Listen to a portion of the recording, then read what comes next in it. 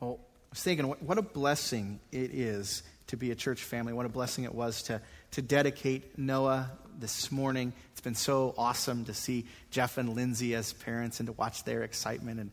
And we got the whole extended family here this morning, so it's been exciting to see Noah in that family. And it's a blessing for us as their church family to be able to minister to Noah. But as I was thinking about Noah, I was thinking about my Riley girl again. She's gone, and I was remembering when she was that age.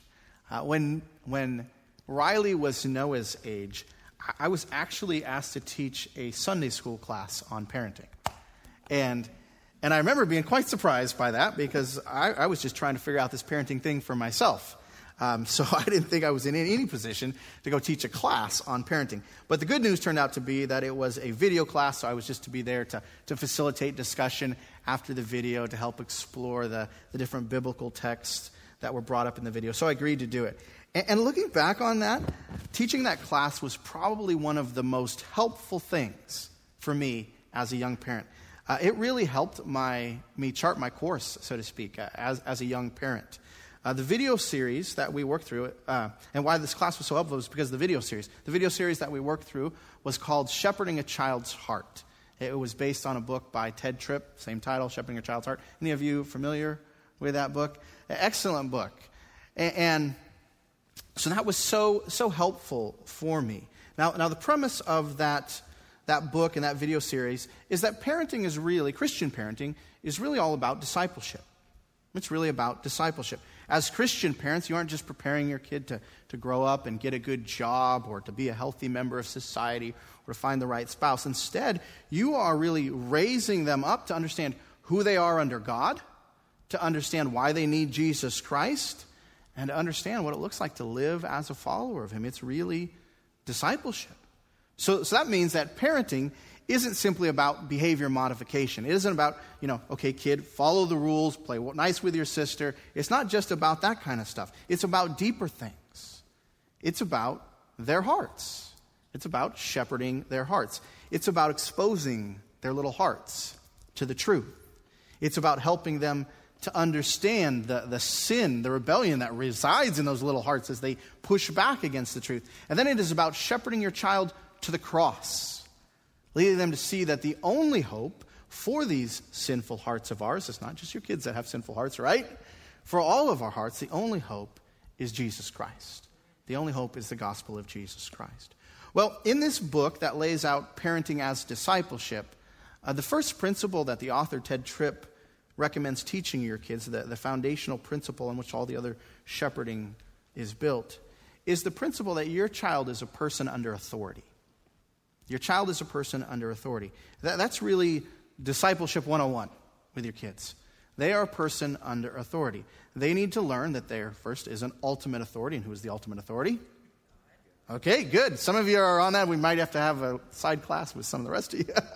Yeah, the ultimate authority is God Himself. Then they need to realize that you as their parent have been delegated authority, so you're an authority over them. And they need to be taught that they are called to live as a person under that authority. And when you think about that, that is such a foundational truth, isn't it?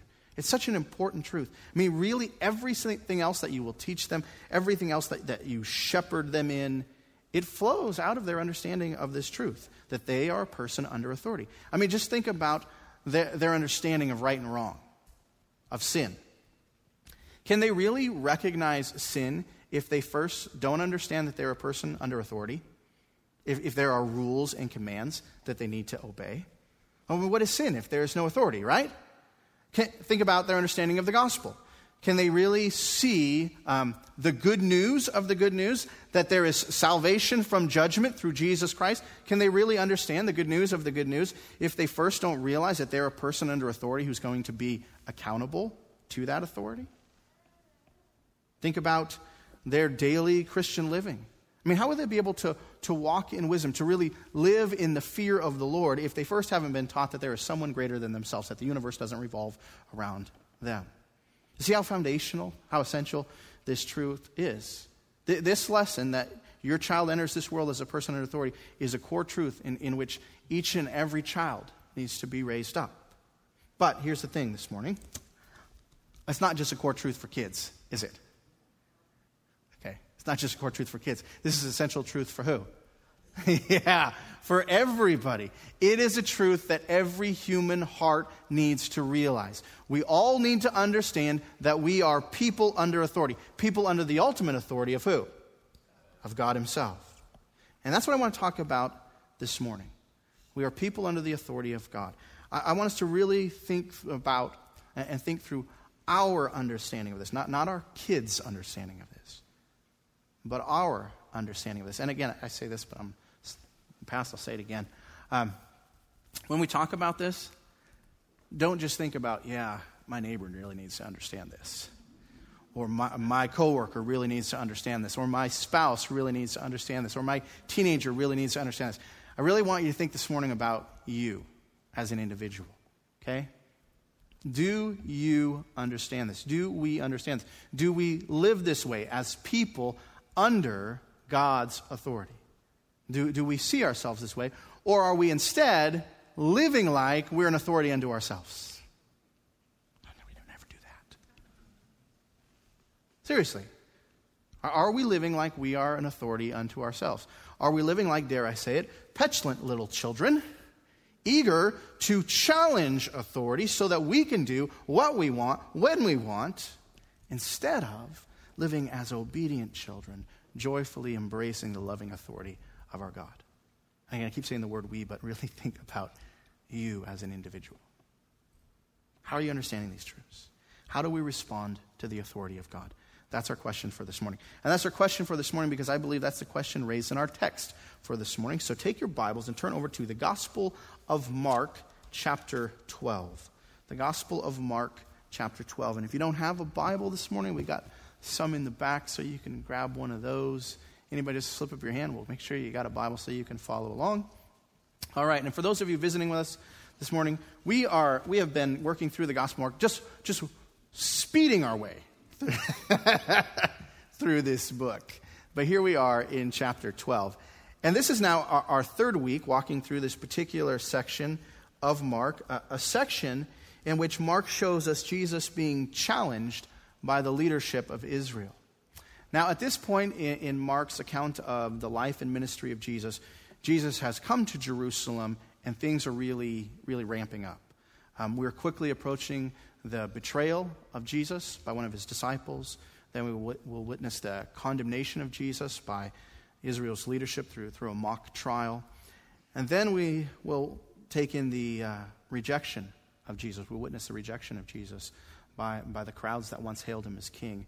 And then Mark will show us the brutal crucifixion and death of Jesus. However, before we come to that climactic section of this book, Mark is here walking us through scene after scene after scene of conflict. In the end of chapter 11 and then through most of chapter 12, we see a series of debates between Jesus and the elite and influential of Israel. And this section, these series of conflicts and debate, it really centers around this idea of authority.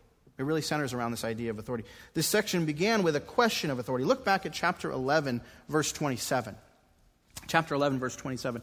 And there we read, "And they," speaking of Jesus and his disciples, "came again to Jerusalem." And again, we've seen them. This is the third day in Jerusalem. They've been going into Jerusalem, then they've been leaving and going to Bethany, and then returning to Jerusalem. So now this is their third day. And they, Jesus and his disciples, came again to Jerusalem. And as he was walking in the temple, the chief priests and the scribes and the elders came to him and said to him, what? By what? Authority. See the issue here? What's the issue? Authority. By what authority are you doing these things, and who gave you this authority to do them? Now remember, in the days prior to this, Jesus had entered Jerusalem with cries of Hosanna. Here's salvation. Here is the king. He entered with cries of Hosanna. And then on the following day, he cleansed the temple. You remember that? Drove those people out of the temple. So he's done some pretty provocative and challenging things prior to this particular scene. And here Mark shows us Israel's leadership, the chief priests, the scribes, and the elders, which was really another way of saying the Sanhedrin, Israel's ruling council. He shows us Israel's leadership come to Jesus, and they demand that he explain his authority for the things that he has done. They demand an explanation. They're coming really demanding his credentials. They're demanding that he prove his authority. And Jesus does this but he does it in a very interesting way. First, he points the group to John the Baptist. He points them to John the Baptist, and through use of a challenging question, you see it there in verse 30 of chapter 11. Look at the question. Was the baptism of John from where? Heaven. From heaven or from man? So what was the basis of John's authority, right? Was it from heaven? Was it from God? Or was it just man-made authority? Jesus says, was the baptism from John from heaven or from man? Answer me, he demands. But through use of that challenging question, Jesus really enters into the position of a teacher. He's teaching these men. And he's teaching them that if they would simply recognize the authority that John had, John the Baptist, this prophet sent from God, if they would simply recognize John's authority, then they would understand Jesus' authority. For what was the point of John's ministry? What was the point? Who was John pointing to? Yeah, John was pointing to Jesus. That was the point of John's ministry. John was the voice crying out in the wilderness, prepare the way for who? For the Lord. He was the one who said, remember this? After me comes one who is mightier than I, the strap of whose sandal I'm not worthy to stoop down and untie. And who is he talking about? Jesus. After me comes the mightier one. I'm not even worthy to be a sandal slave. John's the one who said, behold the Lamb of God who takes away the sin of the world. So John pointed to Jesus. And if these men would simply acknowledge the source of John's authority, then they would understand Jesus' authority. But they aren't really interested in that. They are there to challenge, not to understand. And that point is made abundantly clear in the parable that Jesus tells next. Chapter 12 opens with a parable about authority. You have this question of authority, and then chapter 12 opens with a parable of authority. Look at what Mark writes, starting in verse 1. Chapter 12, verse 1. And he began to speak to them in parables. And here's one of the parables. A man planted a vineyard and put a fence around it and dug a pit for the winepress and built a tower and leased it to tenants and went into another country. When the season came, he sent a servant to the tenants to get some of the fruit of the vineyard. But they took that servant and beat him and sent him away empty-handed. Again, he sent to them another servant, and they struck him on the head and treated him shamefully. And he sent another, and him they killed. And so with many others, some they beat and some they killed. He, this vineyard owner, had still one other, a beloved son. Finally, he sent him to them, saying, they will respect my son. But those tenants said to one another, this is the heir. Come, let us kill him, and the inheritance will be ours. And they took him and killed him and threw him out of the vineyard. Then Jesus asked this question. What will the owner of the vineyard do? He will come and destroy the tenants and give the vineyard to others. Have you not read this scripture? The stone that the builders rejected has become the cornerstone. This was the Lord's doing, and it is marvelous in our eyes. And then verse 12, we see their response. And they were seeking to arrest him, but feared the people, for they perceived that he had told the parable against them. So they left and went away. They perceived that he had told the parable against them. Were they right? Yeah, they were right. Jesus had told the parable about these guys. As I explained last week, this parable is a picture of Israel and her leadership. She is the vineyard, God is the vineyard owner, and the tenant farmers represent Israel's leadership, her leadership. And they were brought into the vineyard to cultivate the vineyard, to gather harvest from the vineyard. They were to cultivate the obedience and the worship of God. But instead of cultivating that, what do? They want to just keep everything where? They just want to keep everything for themselves. They want to keep all the praises, all the worship, all the accolades for themselves. And so God sent his servants.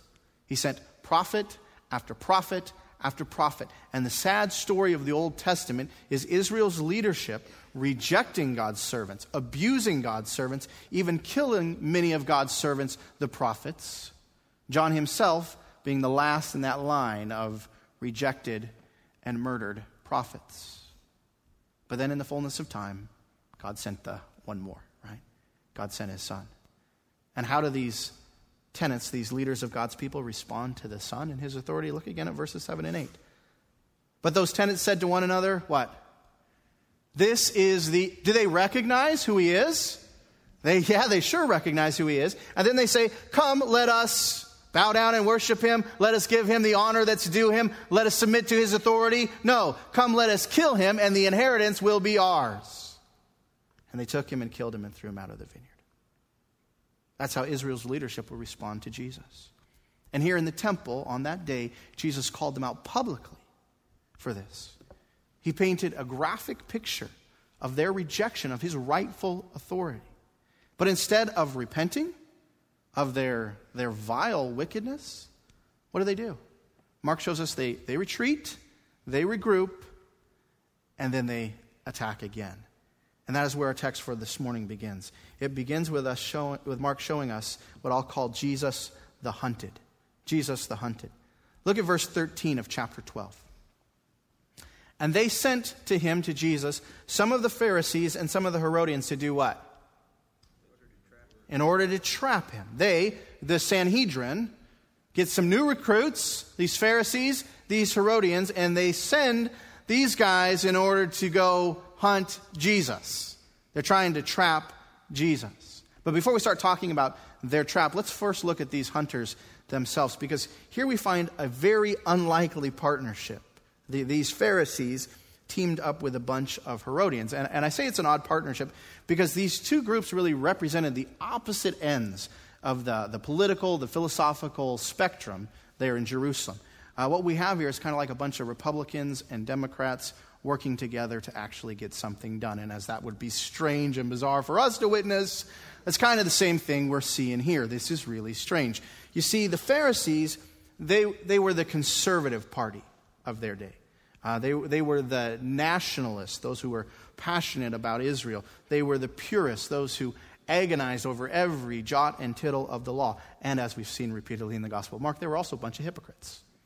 They were a bunch of hypocrites. Their passion for Israel and their zeal for the law had corrupted, had spiraled into this legalistic self-righteousness. And again, numerous times in the Gospel of Mark, we've watched Jesus call them out for this. But here we find these nationalistic legalists, these Pharisees, partnering with what you might describe as the Jewish liberals, the Herodians. The Herodians, they were all for loose living in foreign ways. I guess we could put it that way. That's what they were about. They were like the bizarro world version of the Pharisees. They were the polar opposite of these guys. Now, they were called Herodians because they were avid supporters of Herod and his family. The Herods had ruled over much of Judea, serving as political leaders under the authority of Rome. You had Herod the Great, and then you had his son Herod Agrippa and all these other Herods. And so they'd ruled over this particular area. But these rulers over the Jews, they weren't what you'd call model Jews. First, they were from a mixed heritage, so that really bothered the Jews. And then they also embraced all things pagan. Pagan art, pagan architecture, pagan philosophy, and pagan morals. Remember, John the Baptist was beheaded by this group, and why was he beheaded? He'd called out one Herod for taking his brother's wife, who was actually his niece, and making her his own. So that's the dysfunctional family by anybody's definition, right? So these guys had really loose morals. They were fans of all things foreign, all things pagan. And so that's the Herods, and the Herodians were their supporters. As commentator William Hendrickson explains, only in a very external sense did these people, the Herodians, practice the Jewish religion. So they were kind of at the far end of really practicing Judaism. So instead of practicing Judaism, they really more so they took on the characteristics of the Herods. Again, loose living, fans of pagan culture. They were very liberal in their understanding of what it meant to be a Jew. So you have two opposing parties, two groups that really embrace contradictory ideology, but here they are, united by a common enemy. They've come together hunting Jesus. And their approach is to set a trap for Jesus. They want to set what you might call a talk trap for Jesus. Mark says, verse 13, they want to try to trap him in his words, in his talk. The idea is to get Jesus into a debate that he can't help but lose, and do this publicly. But before we talk about their snare, their trap, let's first look at how they try to disguise their trapping intentions. They first try to disguise their intentions behind what I'll call a camouflage of flattery. Look at the beginning of verse 14. They first approach Jesus by saying what? What do they call him? Teacher. Let's just stop for a moment and just kind of think about that. These guys approach Jesus with this title of respect, teacher. But do they really respect him? Have they come to Jesus to learn from Jesus? No, why are they there? Yeah, they don't believe him, and they want to trap him, okay? So they come, they say, teacher. What's the next thing out of these guys' mouths? Teacher, we know that you are truthful. Please do not miss the irony here. We know you're true. These guys are liars who have come to trap Jesus, yet the first thing they commend him for is what? We know you are true. We know you are true. Well, like they value that at all, right? And then they say what? And you do not care about anyone's opinion. Jesus, you're not afraid to upset anyone by what you say. And again, the irony here is rich. Remember back in chapter 11, we witnessed the leadership of Israel flat out refused to answer Jesus' question about John. They answered, we don't know. Remember that? They refused to answer Jesus' question about John because, look at verse 32, chapter 11, they were what? Afraid of who? Yeah, we're afraid we're going to upset people, right? And then what do we see in the end of the parable that starts chapter 12? Look at verse 12 of chapter 12. And they were seeking to arrest Jesus, but what? They were afraid of the crowd. They feared the people. So these guys are controlled by what people think, by the fear of man. But here they are praising Jesus for just the opposite. Again, like these guys really value these things. Do you see, just in their approach, do you see their hypocrisy? You see it? Then they continue, for you are not swayed by appearances, but you truly teach the ways of God. Again, you have to wonder how these guys did not choke on their words. You're not swayed by appearances. I mean, these guys are all about what? They're all about people's appearances, right? They're all about the outside. Remember what Jesus called the Pharisees? You whitewashed sepulchres. You whitewashed tombs. Why did he call them that? Because you look nice on the outside, but on the inside you're full of what? Death, dead man's bones. You're all about the external appearance, and the same is true of the Herodians. I mean, whatever was foreign, whatever was in, that's what we want to put on. That's what we care about, the external. So these guys are praising Jesus for things that are completely absent in their own value system. They're a bunch of phonies. And then to say, you truly teach the way of God. I mean, that is really the cherry on top of their insincerity Sunday, isn't it? I mean, do they really believe that he truly teaches the way of God? Do they really believe that? I mean, if they do, why don't they submit to him? If they really believe that, why are they there to try to trap him? They don't believe that at all. You see, every word coming out of their mouths, they don't truly believe. They don't truly believe. They are deceivers, simply trying to set Jesus up with their flattery. But that being said, everything these deceivers say, the entirety of their description of Jesus, although they don't believe any of it, it's all really true, isn't it? It's all really true. Maybe I think this is the greatest irony here. Although they don't mean a word of what they say, all of what they say is still true. Jesus is the truthful teacher, isn't he? Amen? He is the truthful teacher. He isn't a slave to the opinion of others. He isn't swayed by people's position or their appearance. It doesn't matter to Jesus if you are rich or if you are poor, if you are a scholar or if you are an uneducated person. It doesn't matter if you are a slave or a free man. Jesus will treat you the same. Amen? Jesus is the truthful teacher who speaks the ways of God to everyone. He is the indiscriminate king and savior of God's people. You see, what has spilled out of their deceitful mouths is still true. It's like that old saying, even a broken clock is right twice a day, right? So these guys are right, even though they don't mean it. But these broken clocks aren't just there to flatter Jesus. They've come, they're buttering him up, but they're buttering up so that they hope he doesn't recognize their snare. And we see that snare in the end of verse 14. The snare, the trap, is in their question. Look at their question. Look at it there. What's the question? Is it lawful to do what? To pay taxes to Caesar or not? Should we pay them, Jesus, or shouldn't we? Now, you need to understand that these guys aren't just asking a question about taxation in general. Instead, they are asking Jesus to weigh in on a very specific tax, a tax that was sometimes called the tax of Caesar, Caesar's tax. Mark here actually uses the Greek transliteration of the Latin word for census. And that's the tax that these guys are asking about, the census tax. You see, at this time in Israel's history under Roman occupation, Caesar had placed a poll tax on every Jewish male in Judea, so in the region where Jerusalem was located. And this tax, it wasn't an exorbitant, unreasonably high tax. It was a tax you paid one time per year per adult male. And you had to pay 1 denarius per year per adult male. Now, a denarius, that was the equivalent of a day's wages for a farmhand, for an agricultural labor. So it didn't amount to a lot of money. It was kind of the low end of the pay scale for a day's wage. So it wasn't an exorbitant tax, but it was still a really unpopular tax there in Judea.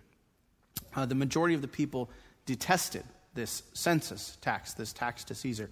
And they detested it because it was a clear and powerful and yearly reminder that they were now under the authority of Rome.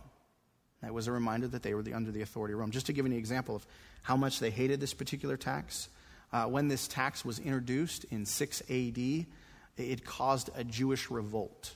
It caused a rebellion. The rebellion was led by a guy named Judas the Galilean. And Judas's rallying cry was, according to Jewish historian Josephus, his rallying cry was, taxation is no better than slavery. That'll work up a crowd, right? Taxation is no better than slavery. And Judas really stirred up this rebellion by telling Jewish men that they were both cowardly and blasphemous if they paid this tax. He saw it as giving your allegiance to Rome instead of giving your allegiance to God. Now, Judas led this rebellion, then Rome stepped in and put down this rebellion, forcibly put down this rebellion. But the spirit of this rebellion, the spirit of this revolt, lived on. The tax was still very much a hot-button issue in Judea. So these men are asking Jesus to weigh in on it. And notice how they ask Jesus about this tax. How do they frame their question? What's the first thing they ask? Is it what? Is it lawful? Is it lawful? And what they're after is this, is paying the census tax, is giving this tribute to Caesar, is that in accordance with the Mosaic law? Is it lawful? This is a very Jewish question. They aren't simply asking, was it legal under Roman authority? They're asking if this is the right thing for a Jew to do. They're really attempting to pull Jesus into their own political squabbles, into their own political debate. As you can imagine, both of these groups, the Pharisees and the Herodians, landed on different sides of this issue. You can probably guess where the Pharisees landed on this particular issue, right? The Pharisees, they were extremely nationalistic, so they hated this tax. They saw it in a similar way to Judas the Galilean. They saw it as a blasphemous expression of Rome's oppression of them. So they hated it. But they still paid it. They still paid the tax. They weren't like the zealots who flat out refused to pay. But they would have never publicly spoken positively about this tax. They would never said a good word about this tax. That was the Pharisees. And the Herodians, you can guess where they landed. They were on the other side of the issue. They were supporters of the Herods, so they were supporters of Rome. They were Roman apologists, so they spoke positively about this tax. So can you start to see the dilemma being created here? These two groups come to Jesus. They're on the different sides of this political issue, and they're asking him to weigh in. They're attempting to pull him into their conversation. And where Jesus lands on this issue is going to have serious ramifications. See, here's how their trap works. This commentator George Knight explains, if Jesus simply said, yes, pay the tax, then the nationalistic Pharisees would say to the crowd, see, he is no prophet of God because he is not loyal to our nation. He's no prophet of God. He's not loyal to our people. Jesus would have been labeled a traitor, and he would lose face with the people. And this would have been great in the eyes of Israel's leadership. Remember, the Sanhedrin wants to arrest Jesus. What's been preventing them? Jesus' popularity with the people. But if Jesus lost favor with the people, say by supporting something unpopular like this tax, then the leadership would be free to do whatever they wanted. So if he answers positively, yes, pay the tax, oh, you're a traitor. But what if Jesus answered the question negatively? What if instead of supporting the tax, he publicly opposed it?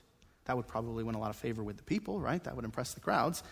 But that would have created a real problem with who? With Rome. We have a real problem with Rome. You see, if Jesus publicly opposed the tax, then he'd be publicly opposing who? Rome, yeah, and Caesar. And so you can just picture the scene. If that happened, then the Herodians would run off and say what?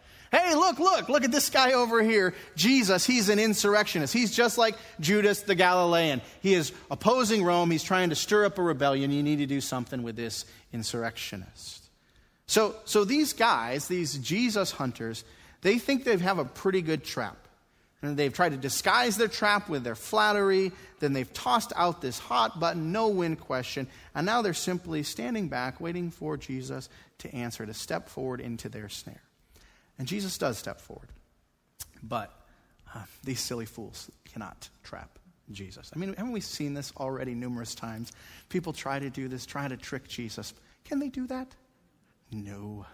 Don't you just love watching Jesus in these scenes and you see his authority and his wisdom and his power? These silly people try to trap him, but that's not going to happen. You see what happens in verses 15 to 17 is that Jesus turns the tables on them.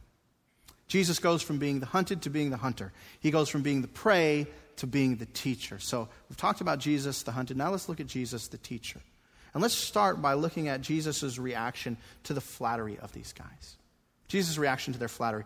Will Jesus be swayed? Will he be influenced? Will he be deceived? Will he be duped in any way, shape, or form by the flattery of these men? What do you think? No, not at all. And the reason for that is that Jesus knows the heart. Jesus knows the heart. Look at verse 15.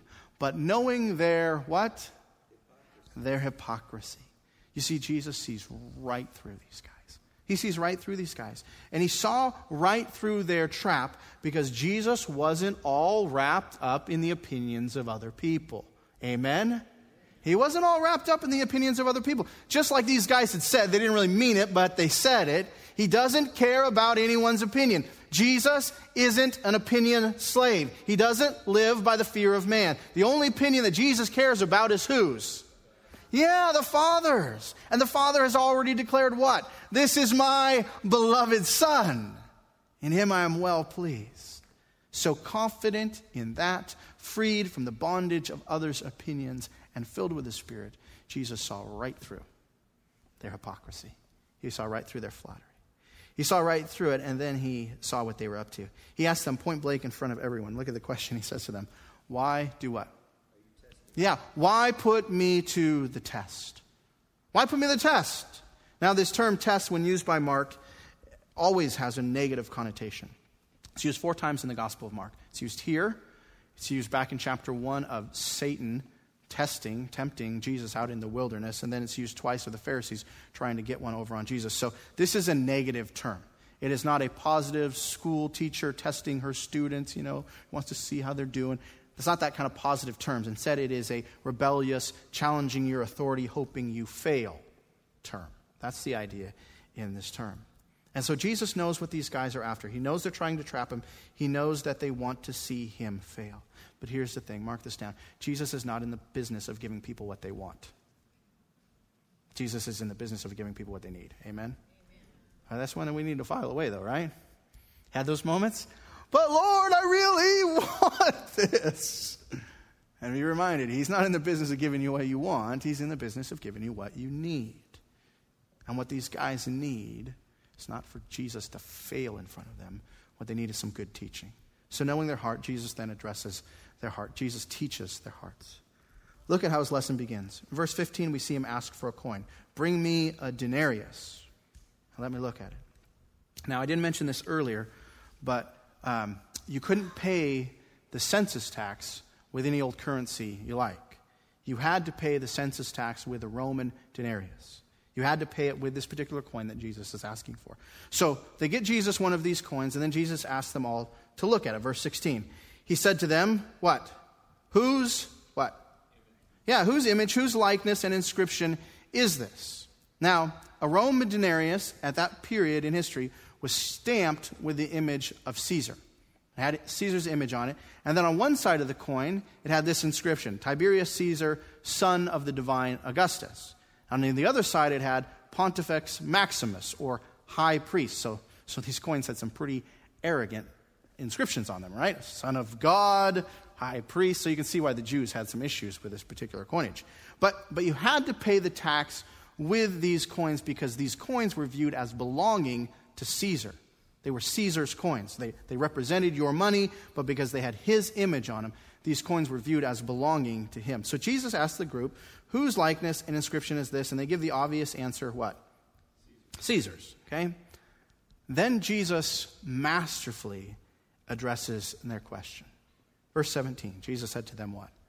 Render to Caesar's the things that are Caesar's, and to God the things that are God's.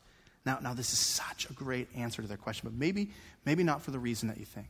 At first glance, it seems like Jesus has dodged a cultural, political bullet, right? Like he's given an answer that's got him out of this tough situation. At first glance, it seems like he's used some fancy footwork to avoid their trap, their snare. But there's more going on here than just Jesus avoiding a tricky situation. Again, Jesus is stepping into the role of teacher, and he is teaching these men. And the key to understanding his lesson is this word, render. Render. You might have read right by that word, but don't. It is a word that means to give something or to pay something. And it often has the idea of a debt. It is used in the New Testament of meeting contractual obligation, of paying laborers, of returning something that you borrowed, of giving a reward, and of settling up your debts. So when Jesus says, again, look at the text here, when Jesus says, render to Caesar's the things that are Caesar's, and to God the things that are God, he is calling both of these groups, these nationalistic Pharisees and these worldly Herodians, to realize, you want to mark this down, to realize their indebtedness to those over them. He's calling them to realize their indebtedness to those over them. He is calling them to realize that they are people under authority. They are people under authority, and they have obligations to that authority. It's just such a great statement when you really understand what's going on. You see, he hits both groups right between the eyes. And I say that because neither of these groups, when you really study them, neither of these groups was concerned about the authority that they were under. With all of their political arguing and bickering, they were more focused on how to avoid their obligations to that authority. I mean, think about the Pharisees. They did not want to acknowledge Rome's authority. But who would put Rome in authority over them? Was it just by chance? Hey, just one day the Romans came to power. It just happened. No. Who had put them there? God had put them there. Like every government in history. Every government. Let me repeat that. Every government. The ones you like and the ones that you don't. Every government in history was placed there by the hand and plan of God. Amen? It's all there by the hand and plan of God. And historically, I think that God allowed Rome to rule over his people for the good of his people. Roman rule both refined God's people as a form of discipline for them, and it also protected them. There was a period before Roman rule of just brutality and upheaval. There was this guy, Antiochus Epiphanes, who was just an awful thing for the Jewish people. But here comes Rome, and Roman rule really brought a lot of peace to that particular section of the world. Now, it wasn't perfect, but it brought a lot of peace to that particular section of the world. So God, I think, had used this for the good of his people, to refine them and also to protect them. But the Pharisees, they refused to see this. Instead, they were constantly pushing back on God's design for them. Let me ask you a question. Do you ever find yourself doing that? You listen to a little too much hate and discontent radio, you know what I'm talking about? And you start griping and complaining, and then you start finding yourself pushing back against God's design. That's what these guys were doing. They were pushing back against God's design for them, and so were the Herodians. I mean, the Herodians were all for Roman rule, but they really didn't want to obey and honor God, did they? They were worldly, and they wanted to live just like the people of the world, just like the nations around them, instead of like the people that God had called them to be. So both groups were not rendering to the authority over them the authority that was due them, the honor that was due them. So they weren't responding right, and then Jesus comes and says to them, render, give authority, give honor to the authority over you. So here they come to Jesus, and they want to make him look like the fool. But again, praise God, Jesus doesn't give them what they wanted. He gives them what they needed.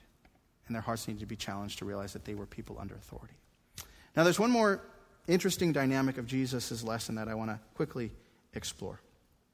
Back in verse 16, Jesus asked this question, whose likeness is on the coin, right? He asked this question. And the idea in his statement in verse 17 is that the coin bears whose image? Caesar's. So if it bears Caesar's image, it belongs to who? Caesar. So what has Caesar's image on it belongs to Caesar. His image is a sign of his ownership. Now, what is interesting here, as you really think through Jesus' statement in verse 17, is whose image do we bear? Whose likeness is on us? God's, right? The Bible teaches that each and every one of us is made in the image, made in the likeness of God.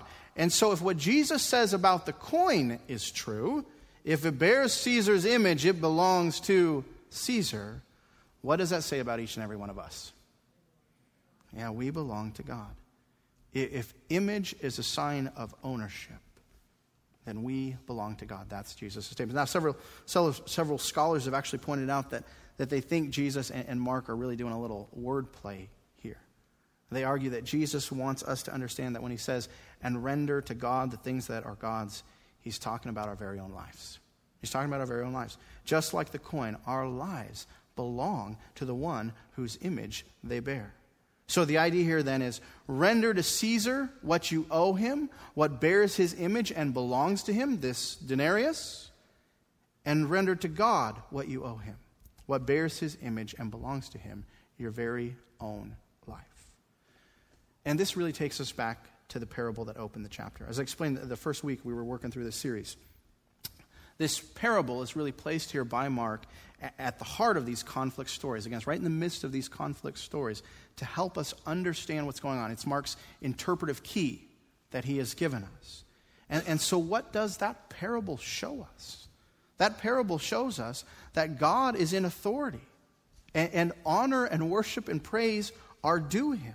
But the parable also shows us that the leadership of Israel were refusing to give that to God, right? They were refusing to acknowledge God's authority. They were trying to keep what belonged to God for themselves. They were trying to be their own authority, to run their own show, to be the boss, instead of realizing and honoring the authority of God manifest in his Son. They were just like petulant little children, eager to challenge authority so that they could do what they want, when they wanted, instead of living like obedient children, joyfully embracing the authority of God manifest in the presence and person of his Son. And the reality is, and Mark is challenging us, and how Mark is challenging us, is that we too are often like these guys. We too are often like them. Let me ask you this question this morning. Are you rendering authority to whom authority is due? Are you rendering authority to whom authority, honor and authority to whom authority is due? I mean, really think about this. Are you rendering honor to whom honor is due? Are you treating authority the right way? You see, these guys, these hypocrites sent out to trap Jesus, they weren't. They wanted to be their own authority. And really, this is the way of every sinful, fallen heart.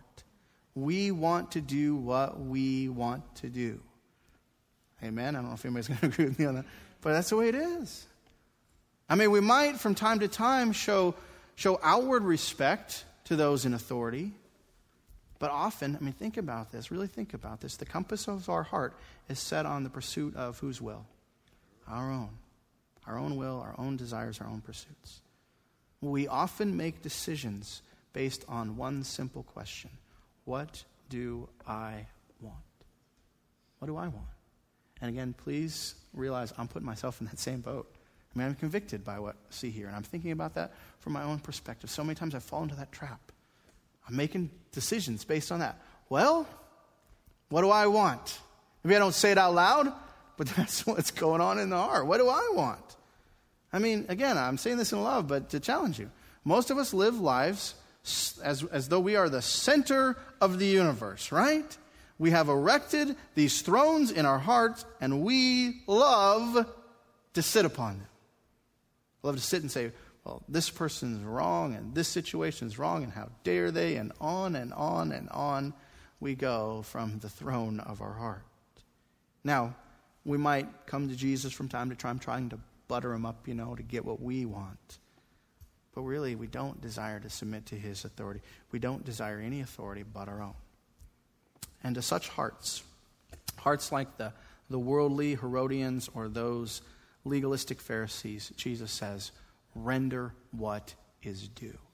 He speaks an authoritative word to our worldly, to our legalistic hearts. Render what is due. Give God the glory that is due him, for he created you, you bear his image, and you belong to who? To him. You belong to him.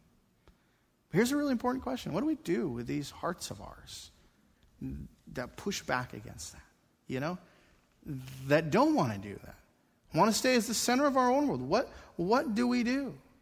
What do we do with these hearts of ours? What do we do when our heart says, no, I don't want to? Do we just dismiss that and say, well, that's the way people are. That's just the way people are. Or do we try to hide them and keep playing the game like our hearts really aren't that way? What do we do? What do we do? Well, first we need to understand that such approaches, well, that's just the way we are, or trying to hide that. We need to understand that as the parable here shows us, such approaches are dangerous approaches. Again, the question, what will the owner of the vineyard do? Right? That's a heavy-duty question. So we need to first understand that they're dangerous approaches, but then here's really the solution. And the solution isn't complicated, but it is truly revolutionary. You ready for this? Here's the solution. 2 words. You ready? Repent and believe. Repent and believe. You say, I know that. No, seriously, think about this. Repent and believe. Repent. Repent of what? Repent of your rebellion. I need to repent of my rebellion. Repent of refusing to honor God as the authority of your life.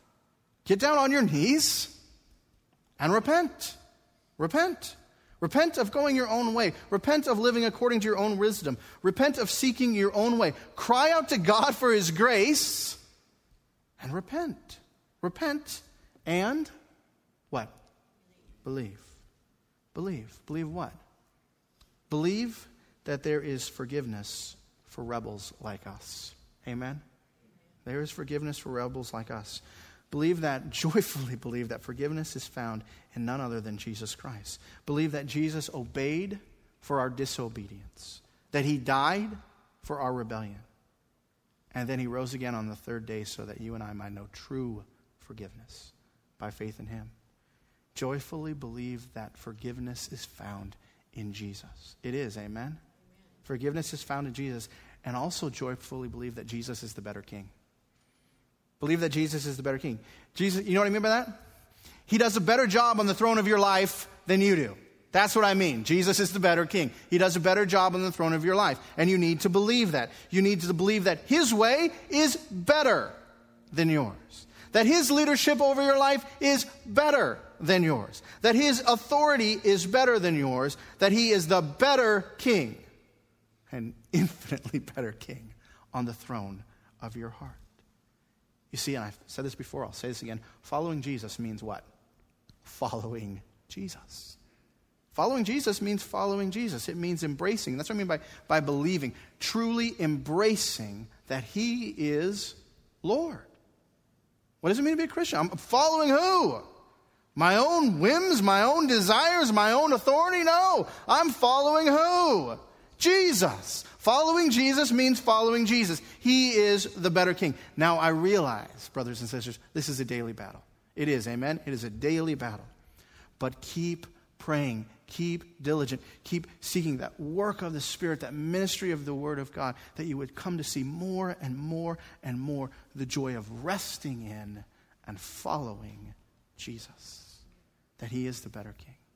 Remember, Jesus says this, Matthew chapter 11, verse 28 and 29. When you wrestle with Jesus' authority in your life, go back to this verse. Matthew 11, 28 and 29. Jesus says, come to me, all you who labor and are heavy laden, and I will give you what? Rest. He says, take my yoke upon you and learn from me. Learn from me. Stop trying to figure out everything on your own. Learn from me. Follow my leadership, for I am gentle and lowly in heart, and you will find rest for your souls. Repent and believe. Believe that he forgives and believe that he is the better king. That is how we respond to the authority of God. We render to God what is due him by following his Son, whom he has given to save us and to lead us. That's how we respond to his authority. We're going to close our service, I think, in a fitting way this morning. We're going to close our service by celebrating the one given to save us and to lead us. We're going to gather together around the Lord's table this morning. So I'll ask the men to come forward, and let's pray. Lord Jesus, I thank you for the way that your word challenges us. I pray that you would guard us from looking at these legalistic Pharisees or these worldly Herodians and looking at them with condemnation and not realizing what we see in them is so often found in our own hearts. It's so often we're trying to wiggle our way out of being under authority, trying to get around the rules or trying to push back because we don't think this authority is doing this, that, or the other the right way. Instead of really stopping and asking the question, how do I need to respond to this authority? What do I need to render to this authority? Instead of really asking the question, how am I showing honor to God by honoring this authority that he has placed over me? Lord, and help us to see that really, that pushback against some of those levels of authority that we encounter, whether that is the government or our job or our family or the church, so often there's a bigger issue, and it's our pushback against you. So help us really to have hearts that are joyfully submitted to you, that recognize the rebellion that springs up there and realizes that we need to repent of that and believe that we have been forgiven that because of the blood of Jesus. And help us also to continually remember that Jesus is the better King. Oh, Lord, by your Spirit, just engrave that upon our hearts, engrave that upon our minds this week as we come to situation after situation. Jesus is the better King. His way is better. It's so obvious, Lord Jesus, that you are the better King. For you came and lived sinlessly, and then you died for us. You are our loving, saving King. You have dealt with the greatest burden that we have, our very own souls. Why would we then not want to follow you with the daily decisions of our lives? Remind us of that now as we gather together around your table. Remind us of your love and your sacrifice. You are loving, saving King. These things we pray in your name. Amen.